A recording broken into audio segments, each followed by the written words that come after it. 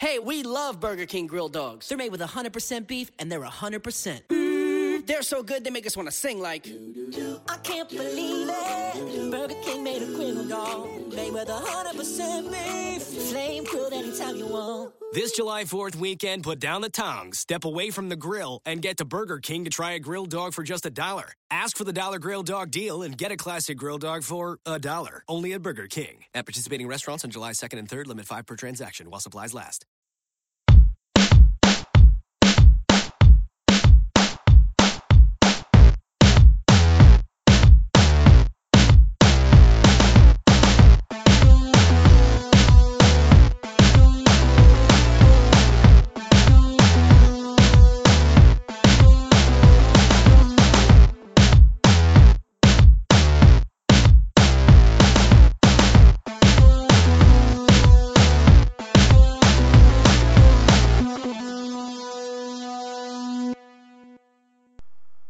Welcome to Real Jam Radio. I'm Daniel LaRue, your host, and really appreciate having you with us for this episode. Have a really strong show with 3 different guests. First up is Dan Hanner of Real GM. We talk college hoops. Then I have Jordan Ramirez of Warriors World, and we talk about the Warriors #full squad meme movement that's been going on. He's at the epicenter of it. Wanted to have him on about that. And also have Ethan Sherwood Strauss of ESPN to talk about various NBA issues. One little disclaimer at the front, all of these were recorded on Monday and Tuesday, and there are some fair amount of Warriors talk in everything, and the trade that happened where they gave up Tony Douglas and picked up Jordan Crawford and Marshawn Brooks happened after all of these were recorded. So that's not a part of this. However, I give my thoughts at the end of everybody after Ethan. So if you want to hear that, you can hear it then, or you can read my Grading the Deal piece, which is on Real GM. But first up is Dan Hanner. He's a college basketball writer and amazing mind with all of that. We talk about the freshmen that are doing well. He wrote an excellent piece this week about the RSCI top 100 of this freshman class and how they're doing. And then he wrote another piece on the greater scope of college basketball, so we get into a variety of other teams from Wisconsin to Oklahoma State and pretty much everybody in between. Conversation runs about 30 minutes. Really enjoyed doing it. Hope you enjoyed as well. Thank you so much to Dan for coming on again. Oh, you're welcome. Glad to be on. So we're, I'd say about midway through the basketball season. Does that sound about right? Yeah, 2.5 months in, yeah, it's really just about mid-season. So good time to look back, look ahead, talk about a lot of stuff. You have 2 recent pieces that you did for Real GM. One focused on the freshman class after 2 months, and then another one was kind of a more general take. And I was wondering if you wanted to walk through the freshman one first. Sure. I think this year in particular, we've had so much hype on the top 10 recruits. In particular, well, maybe let's say the top 3 for Andrew Wiggins, Julius Randle, Jabari Parker.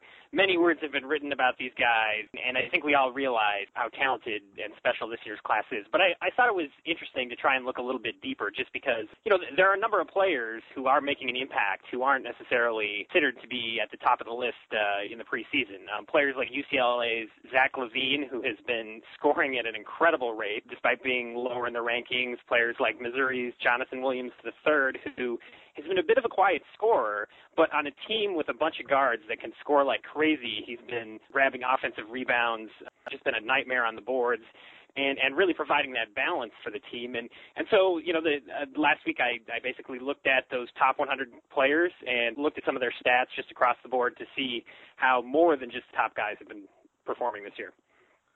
To me, the guy that really stood out in a positive way was Tyler Ennis. I admittedly haven't watched a ton of Syracuse yet this year, but just even from a statistical perspective, what he's been doing is remarkable. Yeah, I mean, I cannot remember a point guard who is a freshman has been so good at not turning the ball over and still been a creator for his team. I mean, he really sets his teammates up, but he just seems to have an unbelievable ability to hang on to the ball. I mean, that's just not supposed to happen when you're fresh out of high school. The other thing about Ennis's play that's so important is, I think we talked in the preseason, Syracuse does not really have a good backup point guard option.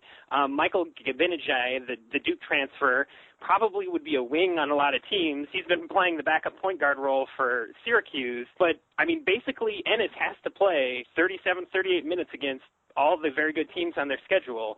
And for a freshman to do that and not turn the ball over and not make mistakes is just out of this world. And considering how it's unprecedented, it seems like there isn't any way that he can keep it up, but at the same point, it was totally unexpected that he'd do this well beforehand, so who really knows? That's exactly right. On the one hand, it's no guarantee that if you've, done stuff to this point in the season that you'll continue. But on the other hand, you're one of the most dominant players or one of the most dominant teams to this point. Why should we, think that that's not the case? It's funny. I wrote a little while ago about how a lot of people remain skeptical of Wisconsin, and CBS's Doug Gottlieb had another piece today where he was saying, Wisconsin isn't an elite team. He's not really convinced that they've reached, that sort of maybe Final Four caliber level, and I can certainly understand that. I can certainly understand the skepticism of any team at this point in the season when there's still a lot of big games to come.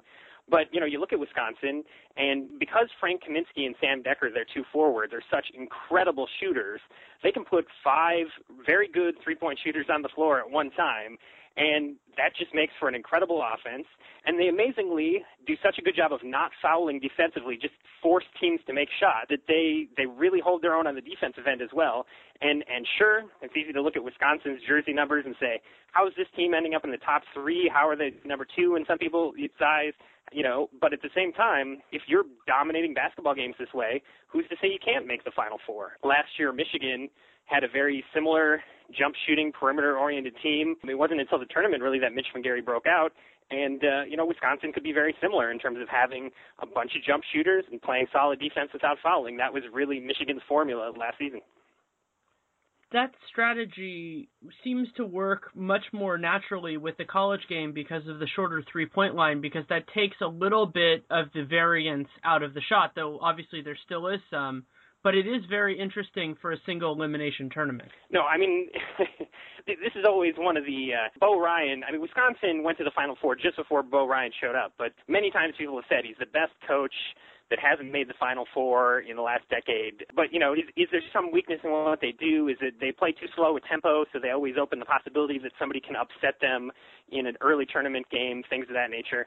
And look, jump shooting is always a risky strategy, but, one and done format, pretty much every strategy is a risky format and a one and done. Even if you are a very, very elite team, the reality is, you probably don't have more than a 75% chance of beating other good NCAA tournament teams because these are also good teams. So one and done makes pretty much any strategy risky at the college game. It's an excellent point.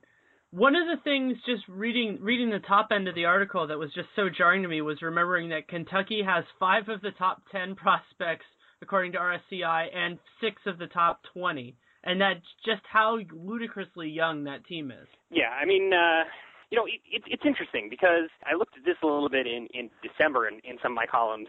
I think the tendency we have is to say a team like Kentucky, a team like Kansas, because they're so young, it must be the case that they're guaranteed to get better later in the year.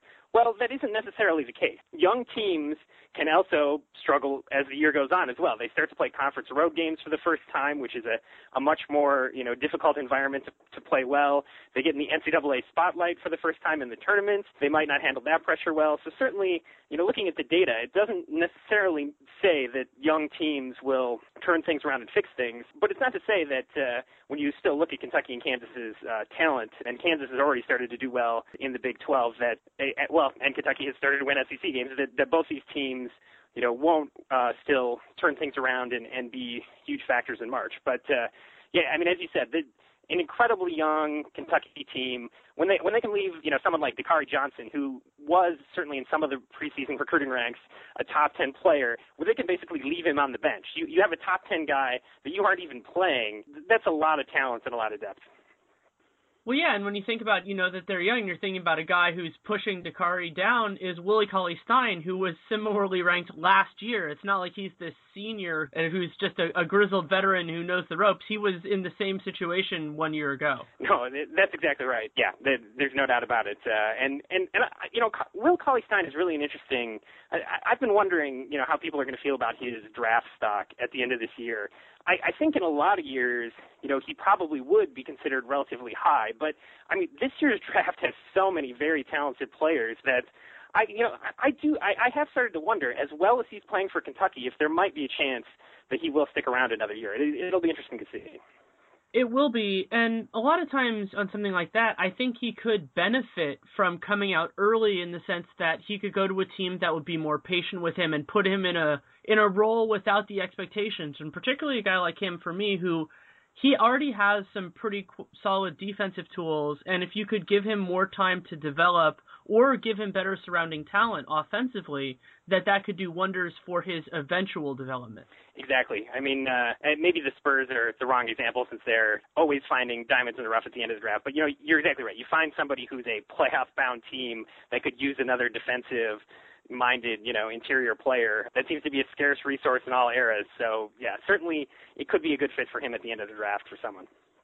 And the guy that I've compared him to in my own mind, as somebody who liked DeAndre Jordan as a prospect more than his draft stock, is that you saw with a guy like that, and that it takes a little while. If somebody's really raw and it's more about their ceiling, it's going to take time, and there's a physical adjustment and there's a mental adjustment too. And sometimes going to the right system can accelerate that process and also take some of the risk out. And I think we saw with DeAndre that there is a risk to that you might not even be able to assess in their first contract. The example I always use of this, and I'm not really going to talk about the NBA, but is the Chicago Bulls when they tried to totally blow things up and rebuild with Tyson Chandler and that sort of young core that they had, where they had 4 or 5 young guys on the team at the same time who were incredibly talented, but there was no system, there was nobody who had any idea what they were doing, and you ended up with a bunch of guys who ended up being very talented, having good, long NBA careers, but they just, you couldn't in that first contract evaluate that they were good players because there was no system in place.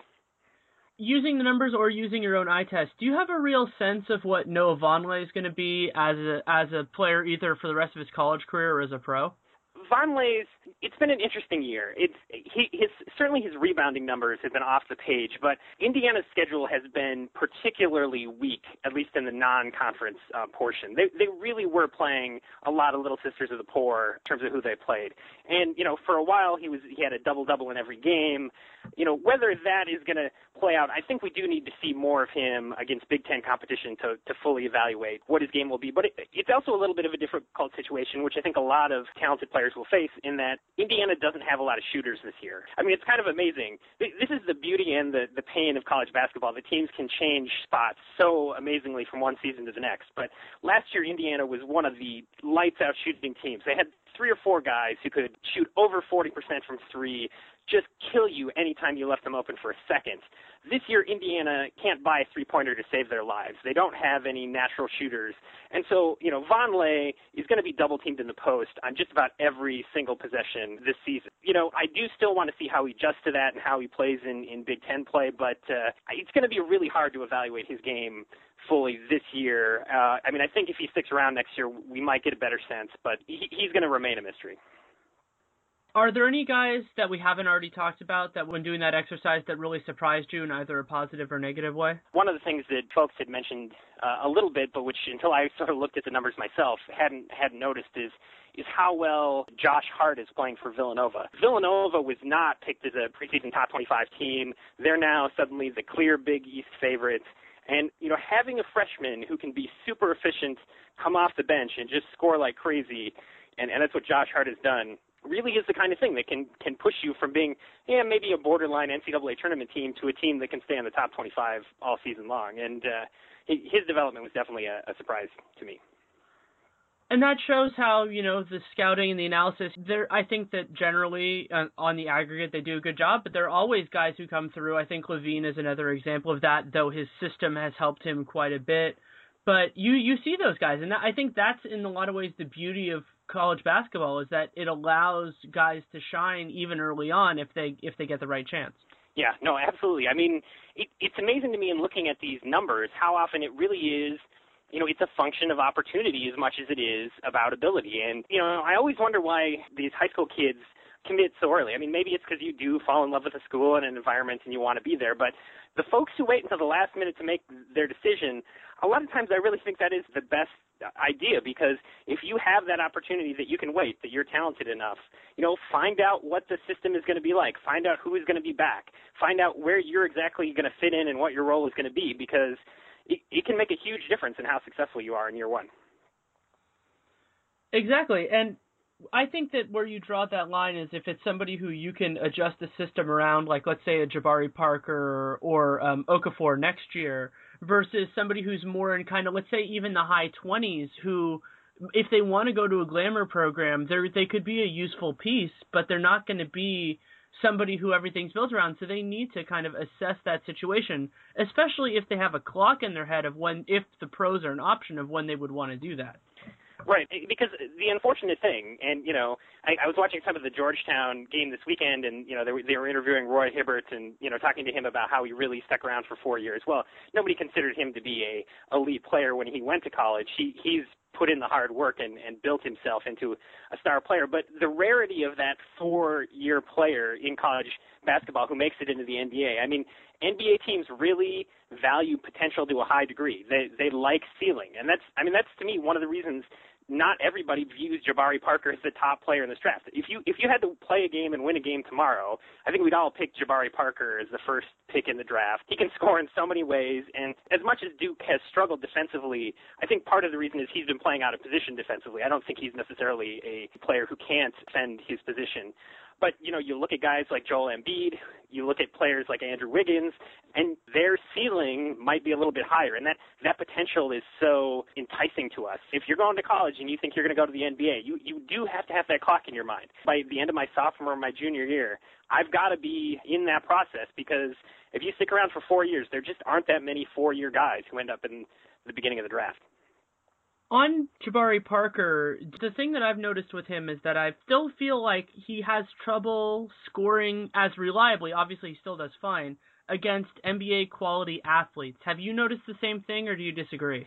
Well, I think a bit of, and I'm surprised it took this long for teams to do this, but, teams in recent games have really been just double-teaming him, throwing multiple guys at him at all times. I mean, definitely you're going to throw your best defender on him because he is so important to what Duke does. But, in terms of having an outside game and an inside game and just sort of a versatile all-around ability to score from different areas on the court, I don't think you see anyone in college basketball who has really that diverse skill set right now. Obviously, if you have a NBA caliber defender that you can put on him, you're going to be in much better shape than if you're Boston College with all its difficulty defending anybody where they can't, they don't seem to have any defensive prowess this season. There's a difference there, but I'm not worried about his game. That's totally fair. In the piece that you wrote that came out on Monday, today, when we're recording this, you has had a stretch that I thought was particularly interesting on players who shoot threes who should not shoot either as many threes as they do or maybe not any at all. Yeah, I was surprised, actually, and part of this was I chose sort of a high cutoff with 40 three-point attempts. There are plenty of other guys who maybe have 20 three-point attempts on the season who also shouldn't be shooting threes. But I was surprised in looking at this list how many guys, it really did appear to be sort of a slump from last year. A lot of the names on the list are not necessarily guys who I associated as being permanently bad three-point shooters, but there are some players like TJ Warren, whose game still is a bit of a mystery to me because, he's played in such odd situations. Last year, NC State was loaded with supposedly NBA talent. Everybody went to their games, but Warren kind of played an odd role. He didn't really, he played a lot of garbage minutes. He scored like crazy, but, he wasn't necessarily that great a defender, and he didn't get to play, meaningfully against starters on the other team as sort of the go-to guy. Now, this year, on the other hand, NC State is devastated with talent losses. TJ Warren is the man, but as a result, he's putting up, terrible shots left and right. He's taking a bunch of bad threes because the team needs him to score. So this year, he's a 22% three-point shooter. Whether that's a permanent, fixture of his game is sort of hard to say, but certainly it was interesting, the list I sort of generated there of players who haven't been making threes at the rate you would expect. Another concerning one for me on that list was the last guy on the list, Aaron Harrison, just because that would be such a nice thing for him to have in his game, and if that cannot develop, it does raise at least one red flag in terms of his ceiling, if we're going to go back to ceiling as an NBA player. No, I have long felt that both college evaluators and pro evaluators have overlooked how easy, there tends to be this feeling like, well, I can teach someone to shoot. Well, sometimes you can teach someone to shoot, but a lot of times shooting comes down to how dedicated that person is to just stand there in the gym and take those shots hour after hour, day after day, until it becomes a rhythm, an automatic thing. And I do think it is a red flag when players like Aaron Harrison are, he's shooting 27% right now. I think scouts tend to overlook that and say, well, he's got so many other skills, he's got size. This shot will come around. I can teach that. Well, sometimes you can, but I think a lot of times that's a lot harder than you think. The guy who taught me that, and hopefully he can improve on it because I love him as a player, is Michael Kidd-Gilchrist, because I was somebody who said, oh, his jump shot, it'll come around. He's such a great defender. And he still could get there, obviously. He seems like, from when I've interacted with him, like a really good kid, hard worker, and all that kind of stuff. But if you can't develop that red flag makes you almost unusable in many NBA circles now if you're playing the 1 through 4. Right. No, the NBA has become a league where driving and shooting are so important that you need to have both those skills. So, whether you can teach it or not, especially in a draft like we're going to have this year, hopefully teams will be taking players who have polished skills, because there's no reason to take a chance when you have talent like we do in this year's class. So as you started out your most recent piece, we're not going to talk about the tournament at all, but I did want to talk about what teams have impressed you the most so far. Yeah, I mean, it's finally the margin of victory numbers are starting to come around to match what people have said in terms of Arizona, Wisconsin, and Syracuse are all undefeated, and they really are playing like dominant squads. But I mean, I think the team to me that I have been so impressed, and we'll see how they do tonight against Kansas. Probably by the time people listen to this, it'll either seem like they're doing great or they're doing poorly. Is Iowa State? Fred Hoiberg. The last 2 years, he really built things with transfers, bringing them in, which is when you can get the chemistry in a short amount of time, it's a great thing. But this year, the job he has done has been even more impressive to me, because he didn't bring in as many transfers. He has a JUCO guy in Dustin Hogue who is a physical force. He's dependent on freshmen Morris and Thomas, and he's really managed to build a rotation from scratch into a top 15 team, a team that really has a legitimate shot to win the Big 12 title. And DeAndre Kane is obviously a large part of it. He was another transfer, and his injury maybe actually leads me to a segue into, I think it might be just about time. I'm hoping for next week, but possibly the week after that, to release my first injury splits of the season, because one of the things in evaluating these teams, good or bad, is trying to figure out, when healthy, who is the best. And we watch these NFL playoff games, and it sort of becomes a war of attrition at some point. Who still has healthy players left at this point of the season allows teams to advance to the Super Bowl. But, in college basketball, health is sort of one of those underrated factors. And one of my big things, which, as I say, maybe next week or the week after, is to really look and see how teams adapt with or without star players. So Notre Dame recently lost Jerian Grant, who, and they did get a big win against Duke, but then followed that up with two sort of disappointing ACC losses. So, looking at how Notre Dame has performed without Grant, looking at how Michigan has performed without Mitch McGary, following all these sort of injuries is, going to be one of the key things that I'm going to want to talk about here going forward. And I'm sure that'll be a really interesting piece. And as you said, that's an important part in terms of kind of evaluating where things are going to go, because you see it in pretty much every sport but baseball now, in that you have to figure that out, both whether they're going to have a guy or whether they're not, because the difference is, particularly in college basketball, where the continuity and depth are kind of a little bit different than the professional sports, it can play such a huge role in the kind of the arc of a team. And it's amazing how coaches, manage these situations differently. The one team that I'm most fascinated to talk about starting next week is probably the Washington Huskies, who lost 2 or 3 guys in the preseason in their front court rotation. And it's one of those things where I always like to say, if you got the news in July, you might be in good shape. But when you get the news at the beginning of November and you've already had a bunch of practices with those guys, it really sets you back in terms of you just haven't even practiced with your new lineup and your new rotation. And what you saw with Washington is they lost these front court guys, and their defense was just hideous in the beginning months of the season, which is a little bit of a surprise because Washington actually has some talent. I mean, C.J. Wilcox is a talented player. I still like Nigel Williams-Goss, the freshman point guard that they have. They have some good players, but without playing any defense because of their front court lack of depth, Washington just looked horrible in the non-conference schedule. well, all of a sudden Desmond Simmons is back. There's a little bit more depth in that front court rotation. Meanwhile, the team is used to playing with four guards a little bit more. And all of a sudden, Washington's defense is back to being, competitive, and they're winning games against very good Pac-12 teams. And like you say, it's the arc of the season and how important those injuries are to where a team will end up. I was just thinking about, obviously not tournament talk, how interesting conceptually Arizona facing off against Wisconsin would be, just in terms of how those styles would mesh and everything else.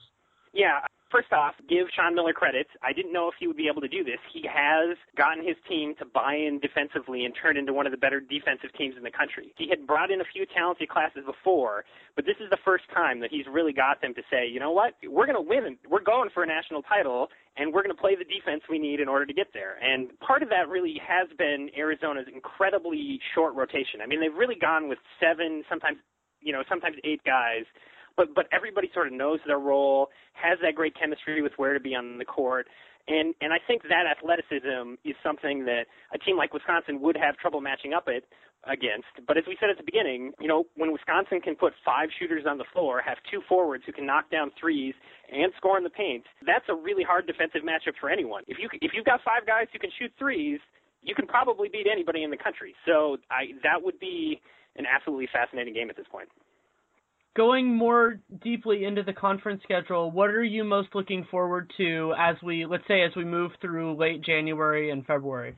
Yeah, what am I most looking forward to? I mean, oddly, I think the game, even though it's lost some of its luster in some ways by how Duke has struggled, I think that the Duke versus Syracuse game continues to be sort of on everybody's tip of their tongue as something, you just want to see as a new ACC matchup and see if Duke shooters, how they can fare against Syracuse's zone. But I think more than anything, it's honestly watching just how the Big 12 race unfolds. I think the Big 12 is much deeper than people thought this year. Kansas State, certainly with Marcus Foster coming around, has certainly proven to be better than people thought they were going to be. Oklahoma, with Ryan Spangler being a physical force, has been better than people thought they were going to be. And, the Big 12, Texas Tech and TCU are still gimme games, but everybody else, this is a top to bottom, a very, very physical, tough league. And just watching whether Kansas can win, that 10th league title in a row is going to be fascinating. And it's also interesting because to me, this Kansas team feels so different from most Kansas teams. That might just be the kind of interesting talents that they have on it. But when I've watched them, I don't think of necessarily those same Kansas teams under Self that I've gotten so familiar with. No, absolutely. I mean, different, and yet it is similar. I mean, Kansas has had teams where they have lost, basically everybody the NBA draft before. I think after their national title, but it's happened 2 or 3 times under Bill Self where they've really, the cupboard has been, emptied. They've had to start from scratch. But what they've usually had in those circumstances is somebody who was maybe an underutilized sophomore who they could make into a team leader and really build around that guy. I mean, I remember the Morris twins. They were kind of on the bench quite a bit. And then when all these other guys left, they were just ready to be dominant college basketball players. But Kansas really hasn't had that this year. They've really had to rely on guys like Wayne Selden, Joel Embiid, and Andrew Wiggins. And those guys are just figuring things out. And so that reliance on underclassmen for Kansas, where they really, really have to be the go-to scorers game in and game out, does make for the possibility of Kansas being more inconsistent. Whether that plays out or whether Bill Self's coaching ability allows them to keep the wins coming, we'll see how that goes in Big 12 play. But, certainly relying on young but talented players, there's always the possibility that they will struggle a little bit. On one last young and talented player, I can't let you go without talking a little bit about Marcus Smart. I haven't watched a ton of him this year, but it's been a little bit dispiriting to me to see that he hasn't made as big of a jump as I hoped, but he's still a phenomenal talent. Yeah, I mean, it's interesting for me to see how I feel about Marcus Smart this year because, he has improved his shooting. I mean, his three-point percentage is up. And I don't think there's any question that he really brings a sort of intangible to the team. I mean, I think a lot of people talked about Oladipo from Indiana heading into the draft, and how the reason Orlando wanted him wasn't so much because of his talent as much as the character he was going to bring in practice and the intensity he was going to bring to the other players. And I think there's no question you get that with Marcus Smart, where he is absolutely, going to demand defensive effort from his teammate. If the team has limited front court depth, he's willing to go down there and just fight for every rebound because that's what the team needs in order to win the game. And having players who sort of have that leadership is certainly an important quality. But I also think, it needs to be said that a lot of other players for Oklahoma State are playing better this year. Phil Forte has really emerged as a three-point threat, and having more versatility around him, it is a little disappointing that they aren't quite at the top of the polls because they do have the talent to be there. This Oklahoma State team should be taken seriously as a Big 12 title contender and as Final Four threat. And LeBrian Nash I'm very encouraged by how he's developing, at least offensively, that as you noted in the piece, like his O rating has improved every year, despite having plenty of talent. And that's always a good sign if a guy's going to stay, that at least he's getting better, even if getting better is just taking less bad shots. Yeah, from a college perspective, this is exactly what you want to see. And it can help Oklahoma State, reach that Final Four level. From an NBA draft perspective, I think Nash really thought he was trying out for the draft his first couple of years. He thought, I'm going to be a wing or maybe even a shooting guard in the NBA. I'm going to show how versatile my skill set is at 6'7". And yes, he is athletic. Yes, he is, sort of a dynamic with the ball. He has some ability, but he really is not, you have to project him as a real power forward at the NBA level, and he doesn't have the rebounding or the size to do that. And so I think he's one of those cases where he's focused more on his team, which has been good for Oklahoma State at the college level, but he's also sort of proven that his NBA upside probably isn't as much as he thought when he entered college.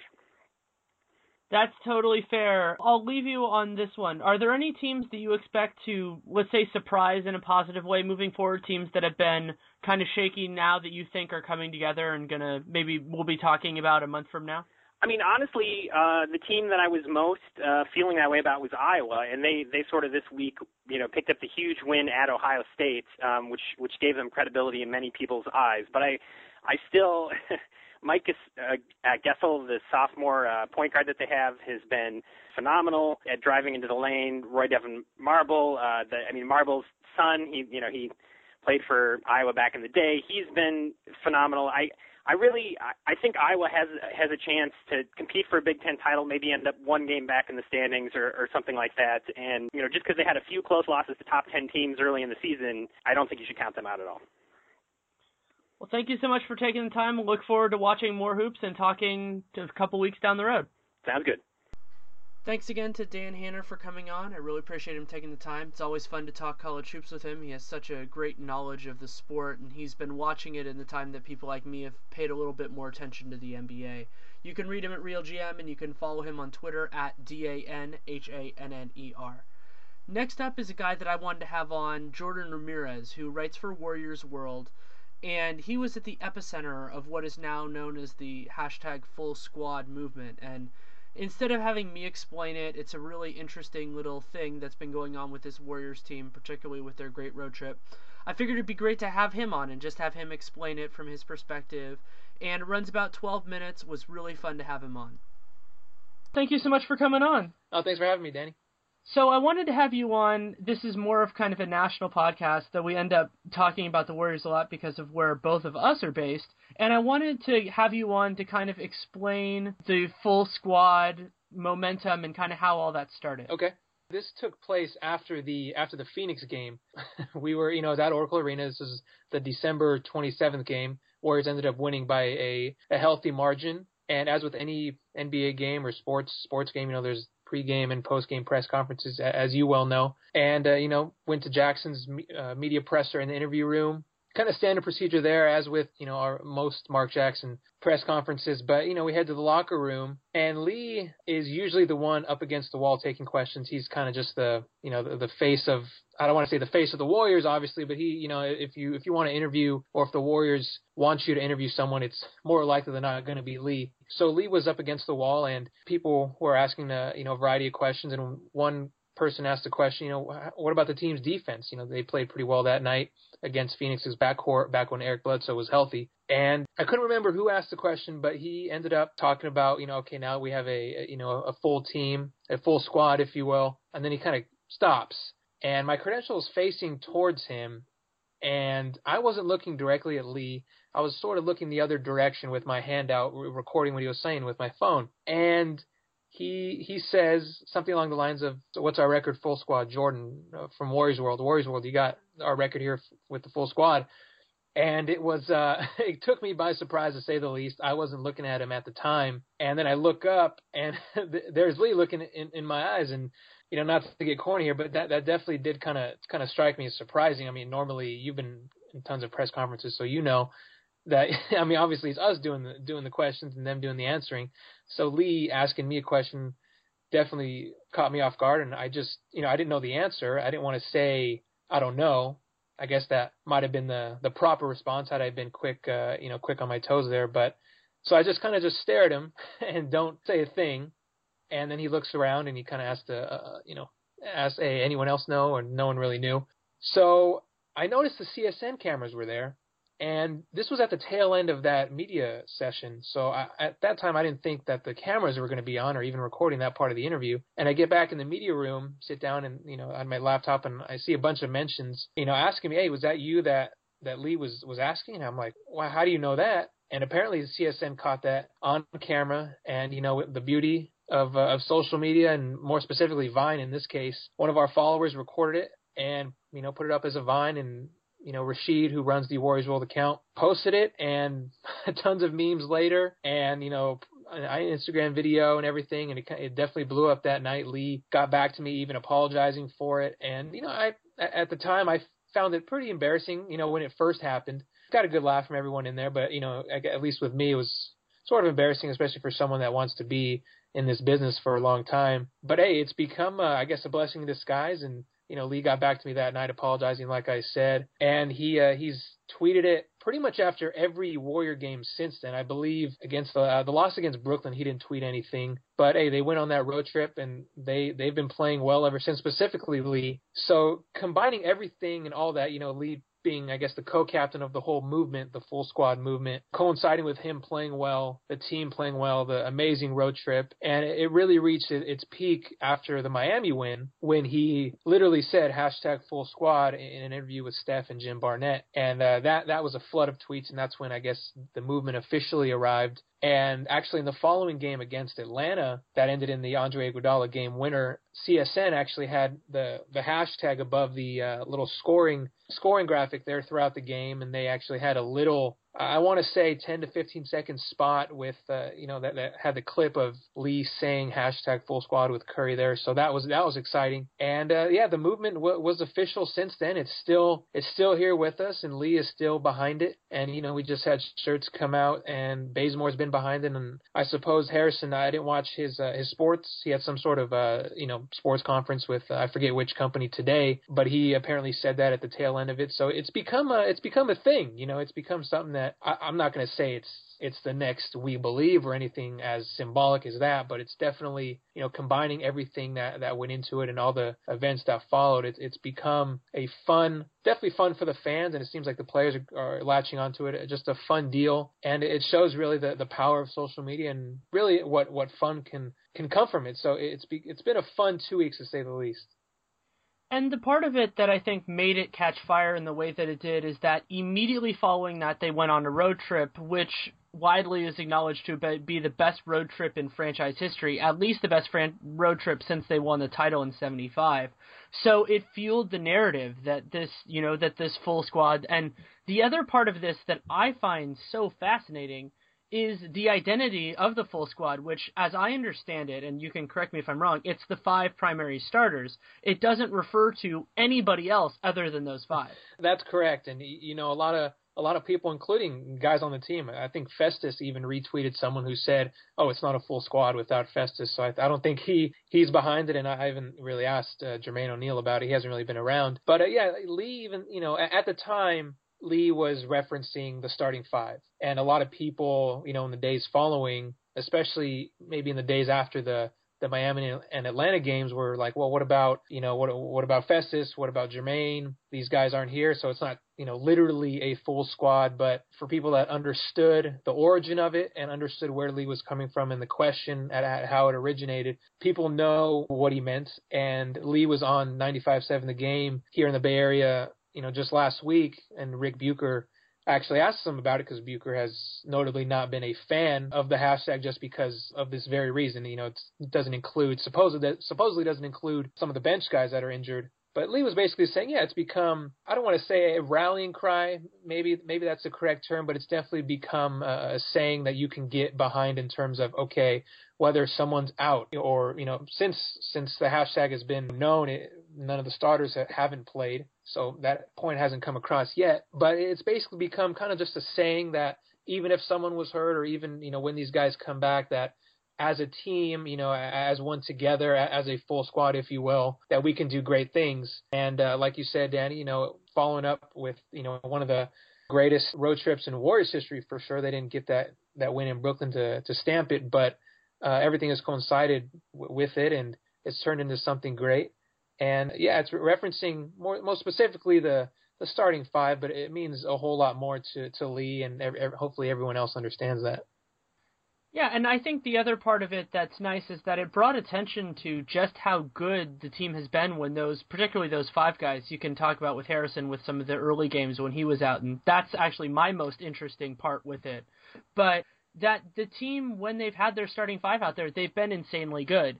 And it helps in some ways, it helps be an avenue, ideally for me, for people who aren't as in tune with this team to understand what their ceiling can be because of how good those five guys have been together.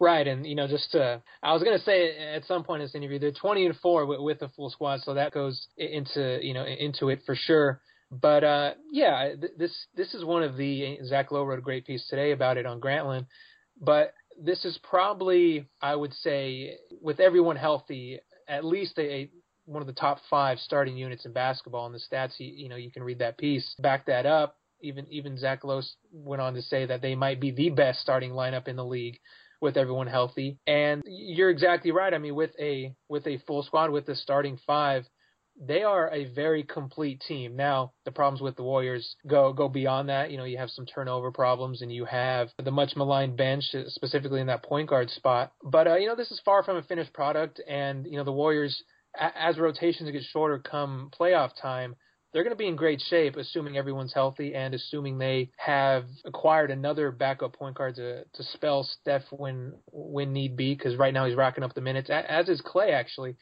So it's going to become important for the Warriors to acquire someone, especially come playoff time in that point guard spot. But yeah, this is a very, very good team, and they are just lost in the middle of a fantastic Western Conference. And hopefully they really take advantage of that home heavy schedule coming up, and they can I can see them finishing as high as third, or as low as, 6 or 7, just based off the fact that the Western Conference is so good. But we'll see. This is an exciting team, and for people that don't normally watch the Warriors, they're actually better statistically on defense than they are on offense, which I find fascinating. But this is a really good team. Their starting five is really, really good, and we'll see based on matchups how far they can go in the playoffs. Exactly, and the transition, I think what the nice thing that Full Squad does is it marks the transition from the Warriors being kind of a niche team like they were last year when they beat the Nuggets and surprised the Spurs for a little bit, was they kind of felt like a novelty, kind of like they were with the We Believe team. It was like, oh, good, it's a plucky team, that's a nice little story. That transition into being a legitimate team and being not a novelty, just being a really good basketball team. And Full Squad actually, to me, part of the reason why I think it's such a fascinating concept is that it helps crystallize that difference. That now they're not a team that gimmicks you. They're a team that is better defensively than offensively, and they're still really good offensively. Right. You saw it, in the San Antonio series last year, that series could have gone a completely different way had the Warriors hung on in that game one.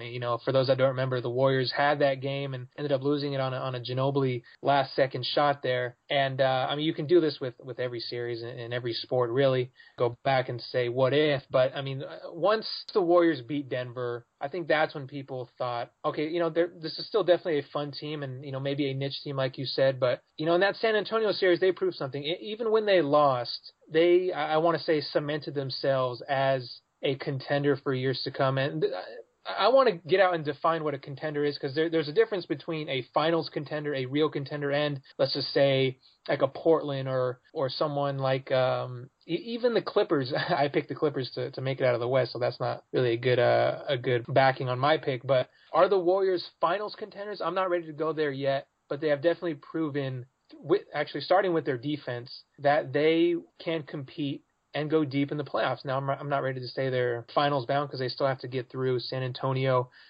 and Oklahoma City. But, I mean, like you were saying, it starts on the defensive end, and if the Warriors can limit their turnovers a bit and spell Curry fairly soon, because those minutes are going to be racking up, that they can do some damage. Agreed, and thanks so much for taking the time. Glad to have you on, and I really wanted to have you on because there's nobody better to explain this to, let's call it, the masses than you. Thanks, Danny. I appreciate it. Thanks to Jordan Ramirez for coming on and explaining Full Squad to a more national audience. He writes for Warriors World, which you can read at warriorsworld.net, and you can follow him on Twitter at JRAM_91. Next up is Ethan Sherwood Strauss. We started talking about the Warriors and the Pelicans and the Luol Deng trade, and then we eventually went into other topics, including some competitive balance questions, and also some interesting stuff in terms of how the league handles players. And I really enjoyed the conversation. It runs about 43 minutes. Hope you like it. Okay, so thanks for coming on. No problem. I like being on. I feel like the place to start is whether you feel that this Warriors team, and let's say they have to have a full squad, is a legitimate contender to win a championship this year. Yeah, but I generally have more of a scope for contention than most do. When it comes to the Western Conference, I would argue that most teams that make the playoffs are a contender, in my estimation, especially when you add the variability of the injuries and the injuries to prominent players that can seemingly strike at any point. Yeah, they could do it. I also believe that Portland could do it. A lot of people have said, given this recent Portland swoon, that no, they can't. Their defense is too bad.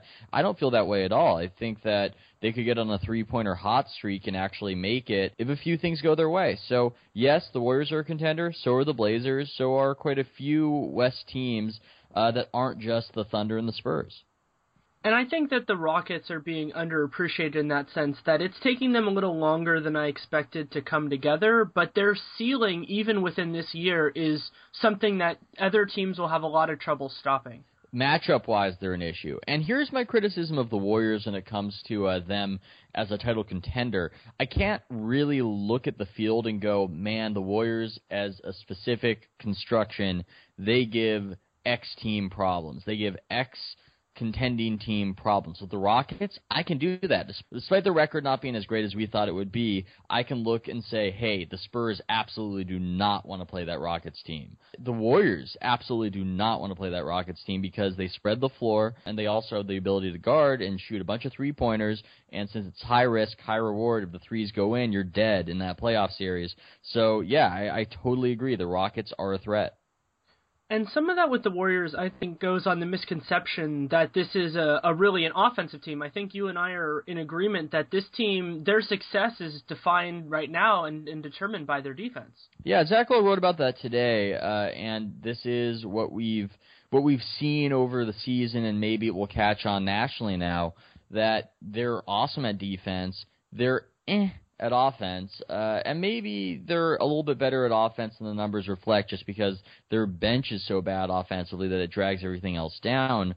But that's the truth. It's insanely difficult to have a bad defense and you have Andre Iguodala and Andrew Bogut on the court. That's just tough to do. We're talking top three at their position defensively.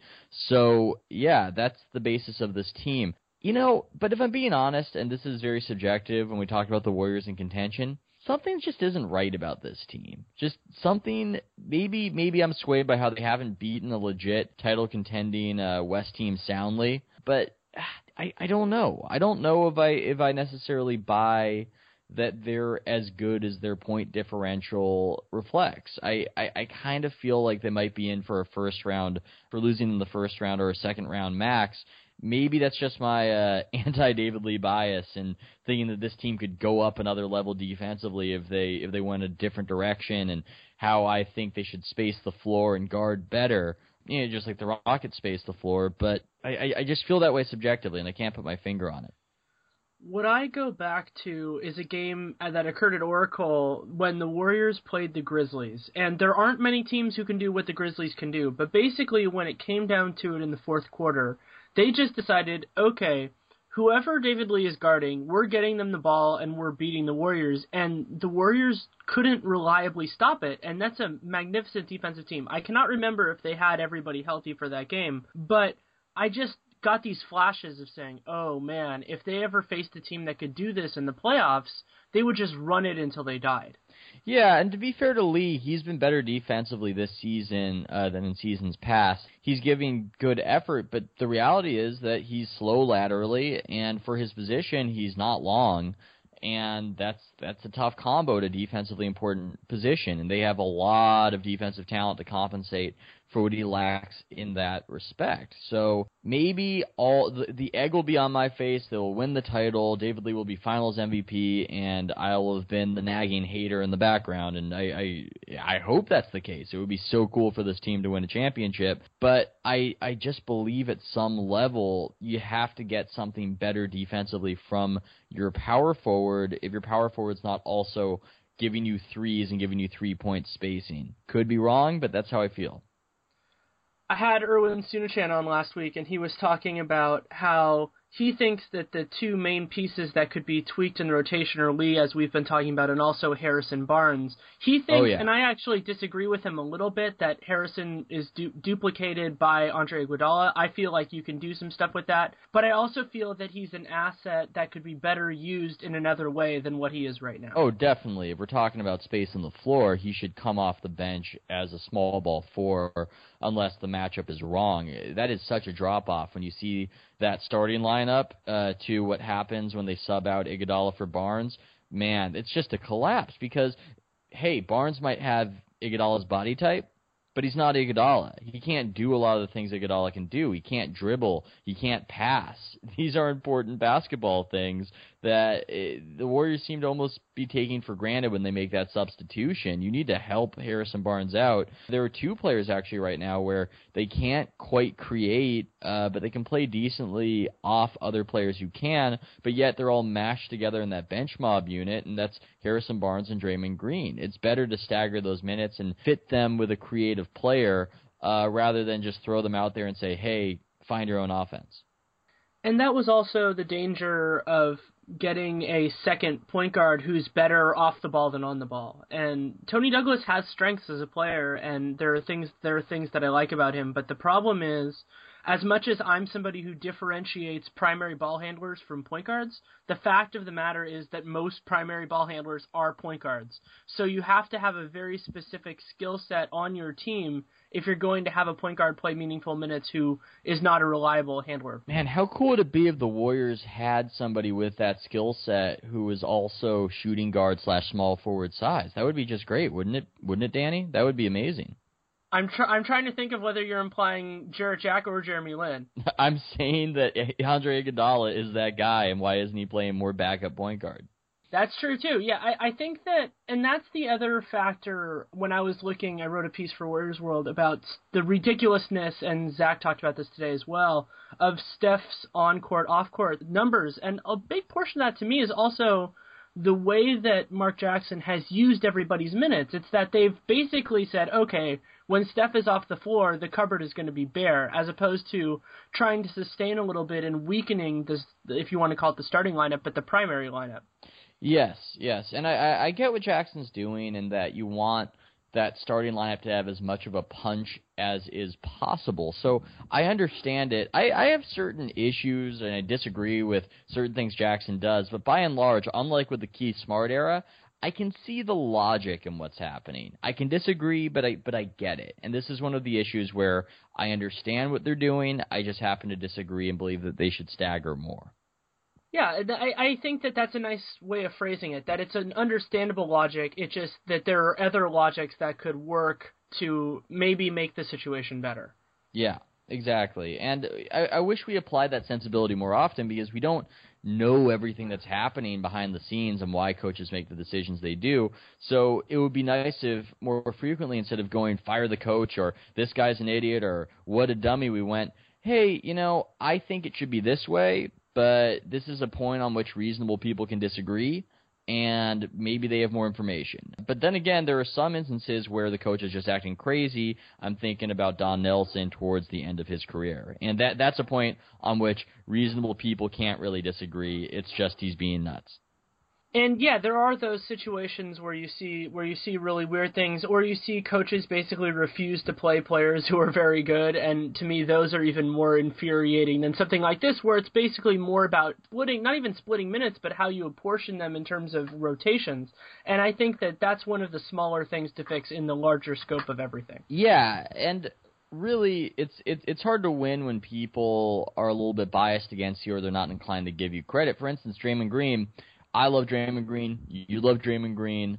And a lot of fans were angry that he wasn't getting more minutes, and they were ripping Jackson for not giving him more minutes. But they neglected taking into account that Jackson created Draymond Green. You know, a lot of coaches would have buried him and sent him to the D-League with how he was shooting last season. Jackson believed in him. He stayed with him. He talked him up. And now he's a productive player. So there's sort of an irony in for saying he's an idiot for not playing Green enough. I still think he should play more. I still disagree that he plays as little as he does, but it's hard for me to be so incendiary with my criticism, considering that Jackson, his faith, as we should put, and we know he's a man of faith, his faith has been rewarded. That's a totally fair point. Moving on, you and I haven't talked about the Luol Deng trade, and I wanted your you can make it quick or long, but your thoughts on that whole thing. Oh, well, the Deng trade, I just believe that Cleveland, I agree with your take on it for the most part. I'm just going to borrow your thoughts on it, where Cleveland essentially, they're missing their title window or what could potentially be it, and going all in with not enough. And we know they can't get free agents to come there, so you're only going to build through the draft. So it's a fairly simple process of just looking at the roster and saying, well, do they have enough draft picks that could turn into something that contends for a title? Nope. So why are they trying to get out of this great draft when they started off so badly? I don't believe in starting off the year in many situations saying we're going to tank, but if you roll out losing as many games as the Cavs did in a draft this hyped, just stay on the mat, stay on the canvas, don't get up. Don't be a hero. There's no reason to go all in right now. Kyrie Irving, there's this rush to make sure he doesn't leave, but he doesn't have the ability to leave next season, so what are you doing? There was a lot of conversation in various corners of the sports world about how, this helps them keep Kyrie Irving. What helps them keep Kyrie Irving is that the collective bargaining agreement doesn't allow him to leave. And so the absolute, if you want to call it, best situation for Kyrie if he wanted to leave, I mean, he could take the risk of signing a qualifying offer, and we'll take that off the table since only one guy's ever done it in the current era. And otherwise, the soonest that he could leave is what happened to Kevin Love, and that's still another 3 years minimum with the team. Yeah, we overestimate the degree of freedom that these guys have, and I believe part of that is because we're trying to drum up some drama and kind of inject a sense of immediacy in seasons where that doesn't exist. And that's what's behind this idea of something has to happen now. But by and large, it doesn't have to happen now. It has to happen over a period of a few years. And haven't the Cavs learned, haven't they been through this before, that adding a bunch of name guys and guys who are past their prime isn't necessarily the way to keep a free agent, that it would have been better to add young guys who could grow into something? That would seem to be the lesson of the LeBron experience, and they learned that lesson for a while, but when it didn't go right with the recent draft picks, they appear to be abandoning it. And to me, if you're going to sell high on this draft, if you just don't feel where it's going, then why didn't they trade their first-round draft pick? Because I'm sure somebody would ludicrously value that pick. And if you're thinking that you're going to go all in, what would have been a really interesting move would have been to, before they did the Deng trade, move their first-round pick as it's overvalued, and then do the Deng trade and basically tank your own pick but get the full payment for it. Oh, it's brilliant. That's the Breaking Bad no half measures. And I agree. If you're going to go full, go full. That would have been so risky and so dirty to go, hey, no protection, and then have this other deal lined up, surprise. That would have been a great move, but this team doesn't have that kind of foresight, I believe. So maybe LaRue for future GM of the Cavs, but right now Chris Grant not getting it done. The other thing that makes me... There are two things that make me sad about the trade, but the one that's been so weird for me in writing about it and being as critical of it as I was for the Cavs is that I really like Luol Deng, and I think a lot of people have interpreted my criticism of it as being criticism of Deng, which it isn't at all. I think that he's a fabulous player. I think he's a great locker room guy. I've had very limited interactions, but they've been good, and what you see his impact on the floor... The issue is that he just doesn't make sense for this Cavs team, and he's probably, if the best case scenario happens for the Cavs, going to leverage them into paying him way too much money this summer. Yeah, I like Deng a lot, although I do laugh about that two-time All-Star distinction and what they're in. No, he's not. He's not. He's not an All-Star. He was never an All-Star. Those are two bad selections that would not have happened if he was playing in Milwaukee. That happened because he was playing for Chicago. I mean, come on, he's a perimeter player who can't dribble. Let's be real here. I love his defense, and he brings a lot else to the table, but name-wise, he might be a little bit overvalued. At the same time, ironically, he does a lot of the little things that we say get overlooked. So, hey, I've just got a lot of Luol Deng ambivalence. Would I do a straight-up trade of Deng for David Lee, not to get back on that topic again, that works out on the trade machine? Yeah, I probably would. So, on to another team that trying to figure out what the heck they're doing. If you were in charge of the Pelicans, what kind of direction would you go in for the rest of this year? Tank. I mean, my God, they can't make the playoffs realistically, and they have a protected, a top 5 pick? Yeah. There's no other option. You have to start losing. You have to start losing now. This is a bad situation, and this is the only way you can salvage it. And what a swing to go from missing the playoffs and getting nothing versus missing the playoffs and potentially getting somebody like Andrew Wiggins or Jabari Parker. It's a clear path. I don't know if this management is – this goes back to the short-sightedness and also all-star distinctions that don't matter. This is the management that sold some of the future to get a guy who was a quote-unquote all-star while just ensuring that he would never be an all-star again because he's in the West, and that distinction means very little in the other conference for Drew Holiday. So I don't necessarily have faith that they'll have the foresight to do so, but they should start losing immediately. And a point on the tanking that makes their situation really fascinating is that when you think of a pick that is top 5 protected, you think, okay, so if they got to the 5th worst record, they'd be all right. But the way that the lottery works, if they had the 5th most ping pong balls, they would actually have, I worked out the numbers, it'd be a 44.8% chance of not keeping their pick. Because if you're the 5th spot, then all basically you need is for one team from 6 to 14 to jump you, and then you're out. So if they need to tank, which I think is a logical, though admittedly gutsy strategy because of this, if they want a reasonable chance of keeping their pick, they need to get to 4th or worse. Yeah, well, what they have to do, since we all know the NBA is rigged, is place a phone call to Adam Silver, see where they're going to finish in the lottery, and then make their decision based on that. I'm just kidding. Well, and if we're going to talk jokingly about the lottery being rigged, then Toronto should be going as hard as they can to get into the bottom 5 because the NBA has all the reason in the world to want Andrew Wiggins there.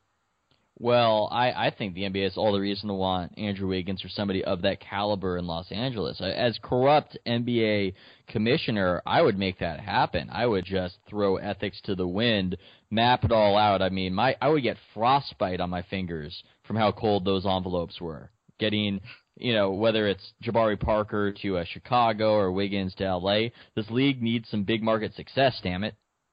Yeah, and the challenge with that also is the issue of that you phrased it nicely earlier when we were talking about the Cavs, which is that in a way embracing what you are partway through the season. And I think that there's a big story this year in terms of management of teams embracing where they are, like the Bucks. The Bucks wanted to win, and then they realized they couldn't, and then they started Giannis every game, which is wonderful, and I'm thankful for it all the time. And then you see other teams like the Cavs just want to go all in because they just can't stop that pressure. Yes, and we've felt that pressure. We've been near it. Winning, it is an addiction. It's an addiction. We framed it as a good addiction. Being addicted to winning is good. But in the NBA, it can be a negative addiction. It can leave you worse personally and professionally, just as the other kinds of addictions do. Because when you're in this losing season, It is a dreary slog. It is miserable. But when a victory happens, when a rare win occurs, there's a little rush and a thrill and a celebration, and it makes everything feel okay for that moment. Now, it's not good for you. It's not good for you at all. But in that moment, it feels all right, and it abates the miserable feeling. So it's just so difficult. It's so difficult to go against that and to embrace the slog that ends up making you feel better, the detox, as it were. And I like thinking about it in terms of incentives and veto players, because if you think about it in terms of incentives, so who benefits from a team that isn't very good winning? And usually that's a general manager reducing their chances of being fired, or in the case of Brian Colangelo last year, basically giving himself a chance that he might not be fired. And then ownership, in certain situations, that's a good thing, depending on what direction they're looking in. I think we're pretty clear from the Cavs. And then the other big question is veto players, because in a lot of situations, like the Cavs situation, if ownership didn't want them to do the dang trade, they could have stopped it. There are lots of ways they could have stopped it. They could have said no. They could have, at worst case scenario, fired the GM. And so if nobody in that decision-making tree disagrees, then you run into problems, and you also run into problems the other way, which is what's happening with Thibodeau and the Bulls. Yeah, he's really screwing them. He's screwing them, especially when you consider that ownership is cheap, and you're only gonna build through the draft, probably. You kind of should take this year where Derrick Rose is hurt and out for the season and try to get a great pick, but Thibodeau just isn't wired to do that, so they're going to be self-destructive in victory. And it'll be beyond interesting to see if the ownership can and will do anything to change that, because he's such a good coach that I was trying to think of how many pieces you would need to take off the deck, and then the other question I had was, can you trade a coach mid-season? Oh man, it would be great. I wish we'd open up that, and also I wish that you were allowed to trade out of your own conference. If the East could suddenly use their weak conference as a trade asset, that could be a lot of fun. Or we could go with what I call the Adrian Peterson rule based on the NFL, which is that if you have a really entertaining player, or really, let's say a good older player who is on a team that is mathematically eliminated from the playoffs, that they should be able to play at least some minutes for a team that's actually relevant. Yes, that would be super cool, and because we have a lot of squandered talent in the NBA, and it would be great to find it in the right situations and in a way that can actually prompt some optimism and some good feeling as opposed to just making us depressed. I totally support that. What do you think of this situation the NBA has that I haven't heard people talking about so much, because we're involved with folks who are so hyper-focused on the NBA that I believe they don't see the forest for the trees in terms of the league's popularity sometimes, because they don't care about the league's popularity. They just love the league for what it is. The NBA doesn't have a single competent team in the entire Northeast Seaboard. Is this an issue for the league? It is an issue for the league in certain senses. I think that the NBA has done an interesting thing, and I mean interesting in this way, in a bad way, of focusing in a lot of ways on both individuals and teams. Like, they've tried to maintain the glamour franchises, and I think that the problem with doing that is that you have to have glamour franchises that are worth watching. And they have a lot of glamour franchises right now that not only aren't necessarily good, though I think some of them are better than the terrible starts they had, but they're not basketball that helps sell the league. When you watch this Lakers team, as much as people like you and I might enjoy it because I like the ridiculousness of Nick Young, it doesn't sell the league. So when they're on TV as much as they are, you don't have people who are general sports fans saying, I need to watch more of this league. That's a great point, that it compounds the problem that we have these large markets on television with their crappy product. And I disagree. I hate watching the Lakers. It's annoying. Get that bad basketball away from me. I don't need it. I don't need Nick Young dribbling behind his back and launching long twos. I'm not into just celebrating the novelty of mediocre basketball over an 82-game season. Okay, well, a little bit. Part of me is. But moving on from that, I find it interesting because there is a tangible East Coast bias in terms of sports coverage, and that's real. And by having no NBA teams in the locus of sports talk and really what fuels what leads PTI and all that, having no competent NBA teams in that whole section of the country, that's an issue. And while the league can't tamper and just say, hey, we'll make you good, we'll make you bad, this is partially a result of how they're trying to hamper and hinder the larger markets. Oklahoma City is a great team. San Antonio, a great story. But just like in The Wire where they talk about you're dead where it doesn't matter or dead in the wrong zip code, it's like great where it doesn't matter, great in the wrong zip code. If these teams existed in that Northeast Seaboard, it would be fantastic for the league. So it's intriguing to me that there's such a dearth of great NBA teams in the area of the country where most people live, and I wonder if that really sparks, a winter can't be sparked, if it starts a winter for the NBA and its popularity. It very well could, and the other factor in that, which you think about in terms of all the networks that air basketball, is that you want to have teams in each time zone that draw interest, because that is the way that you can reliably do television. Ideally, you want to have strong teams on the East Coast and the West Coast, because with the length of a basketball game, you can do those in one night. And so if you have teams on both coasts that are sustaining interest for television ratings, that's a much better thing. And the biggest problem with that, actually, I always tie it to ownership, and I don't know how you fix that. If the Knicks had a better owner, they would be maybe not unstoppable, but they could go on a run that was more similar to what the Lakers have done in a league where New York has a ton of cachet. I think New York has more cachet in basketball than any of the other three major American professional sports leagues, or North American professional sports leagues. Yeah, the big problem is nepotism, and I don't know how you solve that. You look at the situation with the handover of ownership with the Busses. What has Bus the Younger accomplished in his life besides getting this team donated to him? I don't know.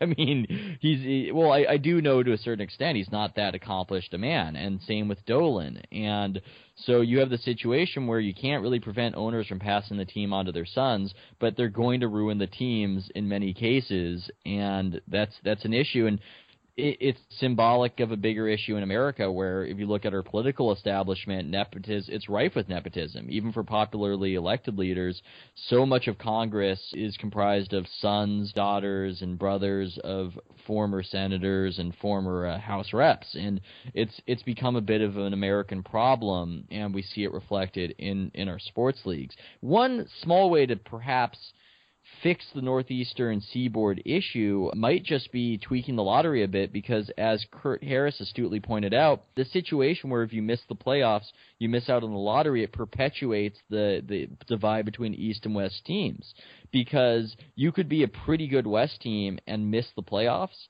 and you're thrown into the lottery mix. But you could be an awful East team that's in need of more talent, but you could make the playoffs, and then you don't get a chance at the lottery pick. So perhaps addressing that issue would help the situation somewhat. That's a fascinating point. And then the other one that they would never ever do would be to have some sort of clause in ownership agreements that if a team sustained poor, and I don't know how they would do this, poor records or whatever, that if they did it for a certain length of time, then the team would be open for resale.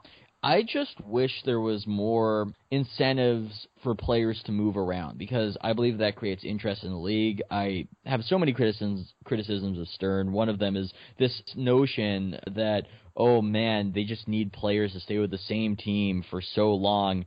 That's great and it's sweet when it happens. I don't think it's that important in this day and age that's so 24/7 news cycle and instant stimuli. We love the trade talk. We love the potential of a player being able to move from one team to another. And if we allow players to go to the teams they want, that will inevitably help those big markets, I believe. So ending those restrictions would help the popularity of the sport. When I hear people counter-argue, well, then the big stars would never want to sign in the small markets, I think, and I don't care. I don't care about Cleveland. I don't care about Milwaukee. Now I know that they have owners of these teams that do, but for the overall health of the sport, it's awful when big stars end up in those cities, and it's great when they don't. In terms of player movement, I think that there is a logic there in terms of interest and everything. I worry a little bit just in terms of competitive balance, because I run in my head a lot of things, because people compare it to the NFL, and I think that's a poor comparison, because football, for a million reasons, is a different sport than basketball. But I do think that the most important factor with that is in terms of, let's say, in arena attendance, that as well as you promote the league, there will always be haves and have-nots. And if you have basically no hope that your team is going to be good, then you can't sustain a team there. And so then you can make the argument that if you can't sustain a team in a city, then the city should not have a team. I don't think hope matters. This is where I disagree with the league. Hope matters in the NFL, where the season's short enough that you can stay interested for, I don't know, a third of it, and still some random stuff can happen. It's random enough that you can convince yourself with 5 games to go if you're a Browns fan that maybe they can make the playoffs if some things fall into order. In the case of the NBA, once a fifth of the season passes, you know if your team sucks. That's made clear to you, and you know you can tune out. So I'm not sure what the value of hope is really. I guess it could be okay if they shorten the season, but they seem unwilling to do that. So a lot of it just seems like a justification for continuing to do things the way they've done them because risk seems scary. And I'm not with that. But the biggest problem, the overarching problem in the NBA is that the owners themselves, there isn't enough of incentive for them individually to really care about how the league does as an aggregate force. And that's another issue that I'm not sure how they fix in the future.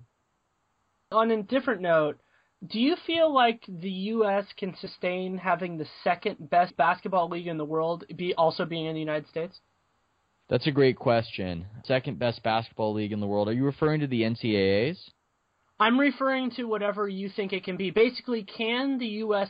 financially or whatever sustain a second league that is better than, let's say, I think the ACB is probably the second best league in the world right now. Mm-hmm. Can the United States sustain that? I've been struggling with this for the last week.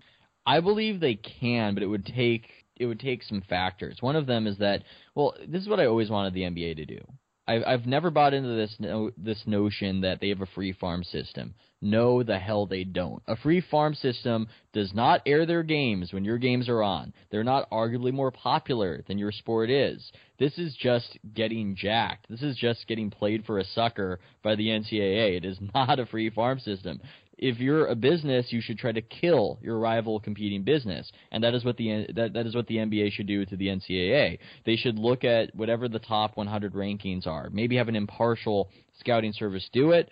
Go, these are the top recruits, and then offer a scaled stipend to these kids immediately just off the bat that makes them ineligible for NCAA play, and pay them perhaps more according to the scale to play in the D-League.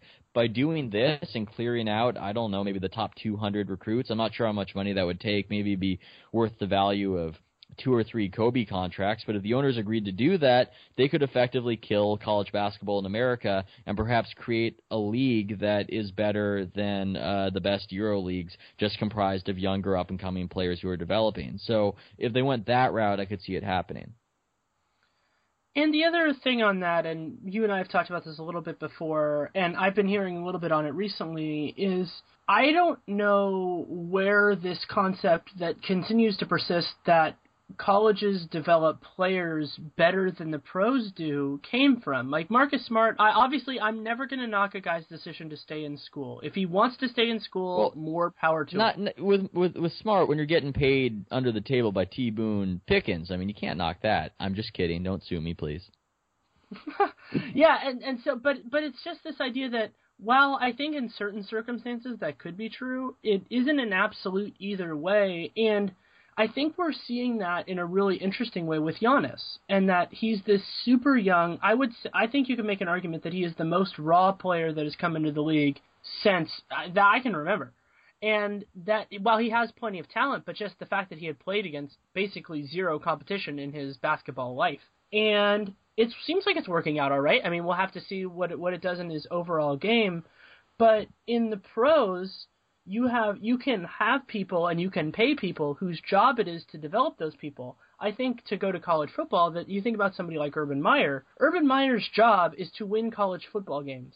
His job is not to develop NFL players. His job is not to cultivate and maximize his talent in terms of the arc of their career. His job is to put the best team on the field. And so if you think about it from a structural perspective, he's doing what he's paid to do. And it's hard to argue that they are so much better at doing something that is not their job than people who can make that their job. Oh, yeah, it's insane. And at least with Urban Meyer, the rules, for the most part, resemble the NFL rules. With college basketball and the NBA, it's different. It's a different sport. The rules are totally different. There's less space on the floor. The three-point line is closer, and there's no overarching body of reffing, so there's no agreed-upon way to do things. So teams just clutch and grab each other, hoping that the refs don't call it. So it's just a messy muck for developing into an NBA player, and a lot of the people saying he should stay a year. Well, it sounds a little bit like the Saturday Night Live more cowbell. That's the solution to everything. But just to see the irony on its face when these guys come in, these hyped prospects, and they come into Kansas and Wiggins doesn't play the way you thought Wiggins would in this terrible Kansas offense, and then the cry is he should stay another year and develop. Well, he's already worse than what you thought he would be going into this system. Why do you think that more of it's the solution? It doesn't make any sense to me. The only data we have on this says that the less college ball you play, the better. You could counter with, well, that's because it self-selects, and if you're younger, you're more inclined to go into the NBA and be better, but you have to concede. The people who believe in college as development have to concede that there isn't an iota of data that supports their case at this juncture. And maybe when that happens, maybe when there's a study that says college basketball actually develops players or develops big men better, I'll listen, but it hasn't occurred yet, so I'll just go with the basic intuition of it is better if you're a professional to be in the professional league with people paid to develop you while you're getting paid to develop than it is to play a compulsory year of college ball that you don't actually want to be doing just because it's the best showcase for your talents. And if you're looking more anecdotally at which players have the best all-around game, I think you're looking, to me, the best all-around center in the league in terms of skill level is Marc Gasol. Marc Gasol didn't go to college in the U.S. Marc Gasol was trained as a basketball player since he was really young. I don't remember exactly how young, but really young. And the other best center that speaks to this mentality a little bit is Dwight Howard, who didn't have any college, and I keep hearing with him, he should have stayed some years in college if only he had some college to develop. That's how this myth persists, because it becomes the people who believe in it just believe it would have worked out and project what they thought it would accomplish rather than looking at Dwight and going, well, he never would have really had a fluid shot. He never would have had a great 20-footer. Instead, they go, since they never have seen that reality, they've never played out that scenario of putting him in that college and seeing him come out looking, the way probably Dwight Howard would look anyway. So they just project this sense of what would have happened and convince themselves that college would have worked. Well, and of course, if you know that it's better for a player to develop when they can only play a limited amount of time, both structured by NCAA rules and by the fact that they have other things that they need to maintain, than if their job is to get better at basketball. Obviously, that's going to lead to a player becoming a better all-around basketball player when they have less time and less ability to do so. I should add, too, that there's this notion that too much money too soon corrupts the player.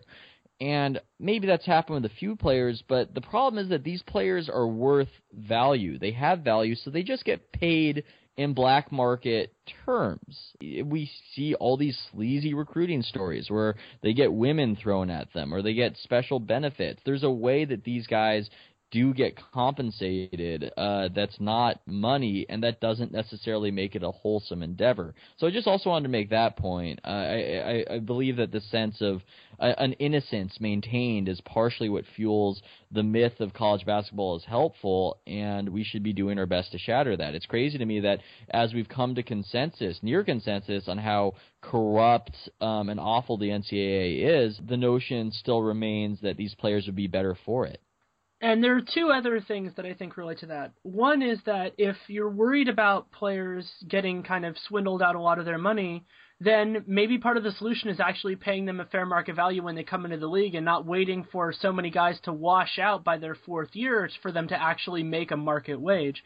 And second of all, if the league is really concerned about that, and I believe they should be, then they should invest, I don't think it would be a ton of money, in mandatory financial stuff that runs through a player's entire NBA career. I'm not saying make it so that they manage people's money, but give them free consultations that they can use and have a service, let's say, like I believe the NFL has in terms of a car service, where if you're unable to drive for whatever reason, they will come and pick you up. And if the players underutilize it, then that's their own thing, but at least you give them this tool and you put some pressure on them to use it, and then at least then you have a clear conscience.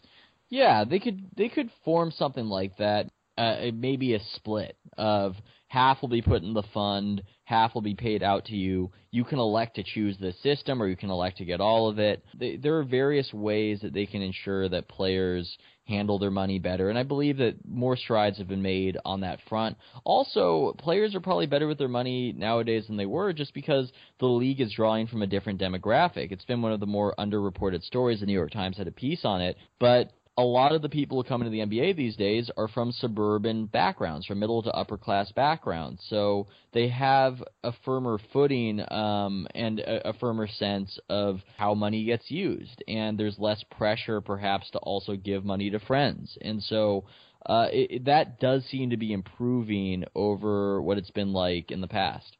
That's a really good point. And the other one to me is that you reach various levels of thresholds in terms of the players that you surround yourself with. So if you think of that as, who you're around, the more positive examples you have in terms of using your money judiciously and all that kind of stuff, the more you're going to do it. And so the more people that you have, whether that's from background or whether it be that they know somebody in the league, or whether it be that they're just people who are responsible with their money. You don't have to. You can get that way from anywhere. The higher the percentage of people that do that, and also to a point, the greater the incentive, as teams understand now that players are investments, to make sure that players don't sabotage themselves, the less bad examples, the better overall players will be, because they'll be dragged into that stuff less frequently. Yeah, your peers set your sense of what's normal. This is why I've always been sympathetic to the cheating athlete, to the infidelities, because I don't think you should cheat on your wife. I don't think that's a great thing to do, but it's a different situation if you're a road-bound millionaire and all your friends are doing that. It shifts your morality. It shifts your sense of what's wrong. It's an odd example to compare to the money, but it's just the first that popped into my mind, where your peers set your social norms. Well, yeah, I mean, I don't want to encourage anything of that nature, but I do think that there's changed my mind. Everybody cheats. But I do think that in pretty much all circumstances, well, let's just say most, having a social scorn on a behavior that, let's say, that the aggregate thinks is a bad thing, can work very effectively as a motivator to do the opposite. Yes. And without that negative connotation, and I think if you want to go back to politics, you can see the same thing in terms of not having the scorn of going into something like lobbying or going straight from public service work to for-profit work, is that once the only natural impediment to what we want to call a societal negative behavior is removed, then there's a group of people that was stopping from doing what they were doing. Yeah, and so once you remove the impediment, shunning is a social good as long as we're shunning the right things. As long as there's stigma against the right things, it helps accomplish a lot. And I think that's a great example with the politics, that our society would probably be healthier if there was more scorn for people pursuing their ends that way. So to end it on a more basketball note, do you think that both of the New York City teams are going to make the playoffs? I think that the Knicks are. I know they're in right now, and they have all the incentive to make it, but I don't believe in the Nets just because I don't believe they're going to get Deron Williams back as Deron Williams because of this bone spur situation that he did not handle over the offseason, and he keeps getting hurt, and they have Brook Lopez out for the year. So I'm wary. They look so great recently, and they can do some things, but it's just my sense that the Nets don't have enough guys, even if they're so motivated to make it. The Knicks have enough guys, so I'd go Knicks yes, Nets no, even though the Nets are surging. How funny would it be if the Bulls make the playoffs and the Nets don't? It's very possible, and it would be funny. Well, thanks so much for taking the time. Hope to talk to you soon. Take care. Thanks for having me, Danny. Thanks again to Ethan Sherwood Strauss for coming on. You can read him at ESPN, and you can follow him on Twitter at Sherwood Strauss. That's SherwoodStrauss. And I'd also like to thank our previous guest, Dan Hanner of Real GM, who you can follow at DANHANNER, and Jordan Ramirez of Warriors World, who you can follow on Twitter at JRAM_9_1. It's great to have all of them on. Also, a little addendum, since we recorded all of this on Monday and Tuesday, after that point was the trade with the Warriors, because there was a lot of Warriors talk. And my opinion on that, I wrote the Real GM grading the deal piece. Generally, I thought it was a logical move, considering the fact that Mark Jackson was not playing Iguodala or Curry kind of with the second unit in that sense, so they didn't have any continuity and they didn't have a primary ball handler. Crawford is better than what they had given those restraints. And in terms of the Celtics, I think they sold a little bit low on Crawford and Marshawn Brooks. And for the Heat, they gave up a pick that's a little risky, but they saved some money, and they got a guy in Tony Douglas that if they keep him, makes some sense for them. On to future episodes. I definitely am going to do an episode, or maybe two, on revamping the lottery system and potentially revamping the playoff system. I'm recruiting guests right now. It's going to be another one like the Year in Review, where it's smaller hits and more people, because I want as many ideas as possible. If there are people that you want on, you can tweet me at Danny LaRue, DNNYLEROUX, or you can email me daniel.larue@realgm.com, and you can reach out to the guests too. I have a nice group of people, and I'm trying to get it to a critical mass and release it in early February so it can be out before the All-Star game, but still have enough juice to get it where it needs to go. Thanks again to my guests. Thank you for listening, and make it a great day.